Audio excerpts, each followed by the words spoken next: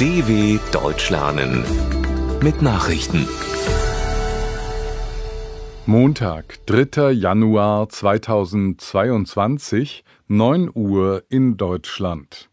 USA bereit zu entschlossener Reaktion. US-Präsident Joe Biden hat der Ukraine für den Fall eines russischen Angriffs Unterstützung zugesichert. Das ist das Ergebnis eines Telefonats mit seinem ukrainischen Kollegen Volodymyr Zelensky. Nach Angaben des Weißen Hauses habe Biden dabei deutlich gemacht, dass die Vereinigten Staaten und ihre Verbündeten so wörtlich entschlossen antworten werden, falls Russland weiter in die Ukraine einmarschiere. Weitere diplomatische Bemühungen sollen zu einer Entspannung beitragen. Dazu ist ein Treffen von Vertretern der USA und Russlands am kommenden Wochenende in Genf geplant. Hongkonger Citizen News geben auf. Erneut hat ein regierungskritisches Nachrichtenmedium in Hongkong seine Auflösung bekannt gegeben.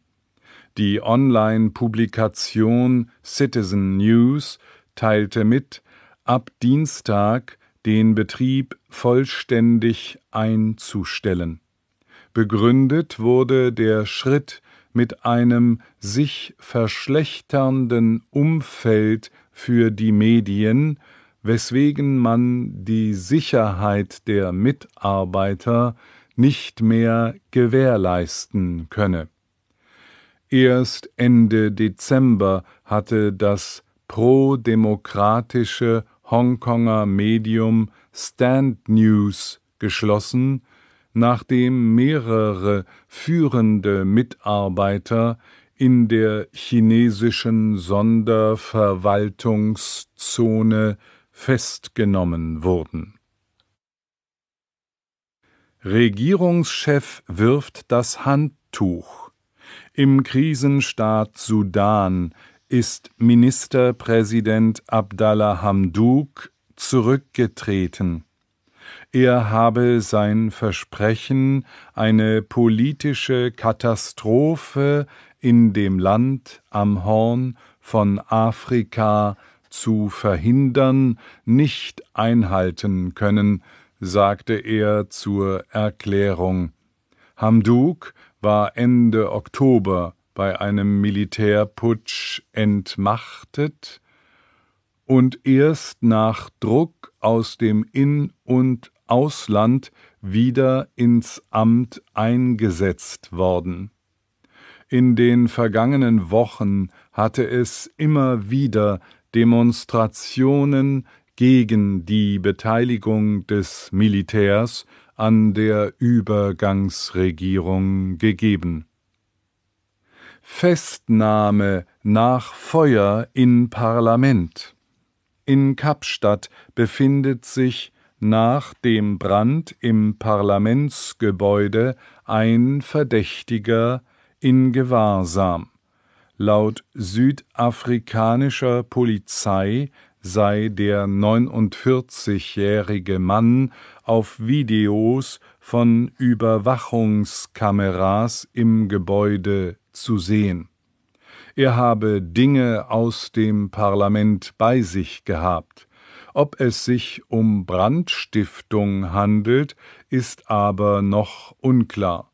Nach Angaben der Ermittler hatten Warnmelder und Sprinkleranlage offenbar nicht richtig funktioniert, wodurch sich die Flammen rasant ausbreiten konnten.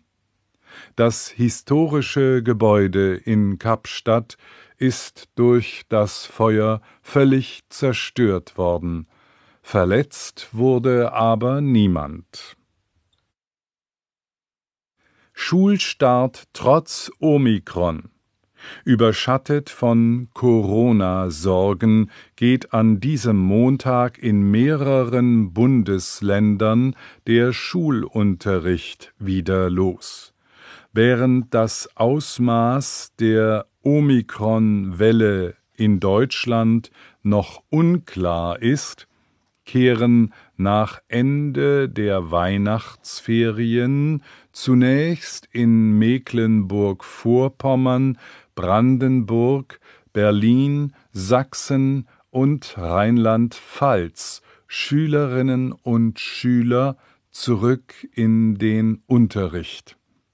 Bundesgesundheitsminister Karl Lauterbach rief Kinder und Jugendliche nochmals zum Tragen von Masken auf. In den Schulen sei dies ein absolutes Muss. Ausschreitungen bei Corona-Demo. Rund 10.000 Menschen haben in Amsterdam bei einer verbotenen Demonstration gegen die Corona-Politik der niederländischen Regierung protestiert.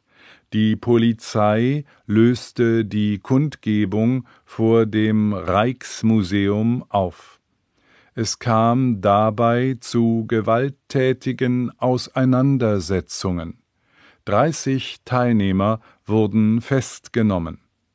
Die Niederlande befinden sich wegen der hoch ansteckenden Omikron-Variante des Coronavirus in einem harten Lockdown, der noch bis mindestens Mitte Januar dauern soll.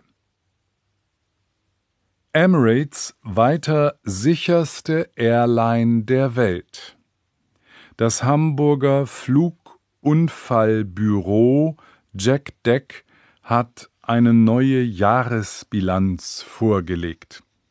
Demnach war auch 2021 die Gulf Airline Emirates die sicherste Fluggesellschaft der Welt. Auf Platz 2 unter den 25 größten Airlines kam die niederländische KLM, gefolgt von JetBlue Airways aus den USA. Die deutsche Lufthansa landete auf Platz 17. Die Jack-Deck-Bewertung beruht auf der Unfallhistorie einer Airline in den vergangenen 30 Jahren und der länderspezifischen Umgebung, in der sie operiert. Angesichts der Corona-bedingt stark reduzierten Flugpläne hat die aktuelle Tabelle aber nur eine begrenzte Aussagekraft. Soweit die Meldungen von Montag, dem 3.1.2022. dw.com/langsame Nachrichten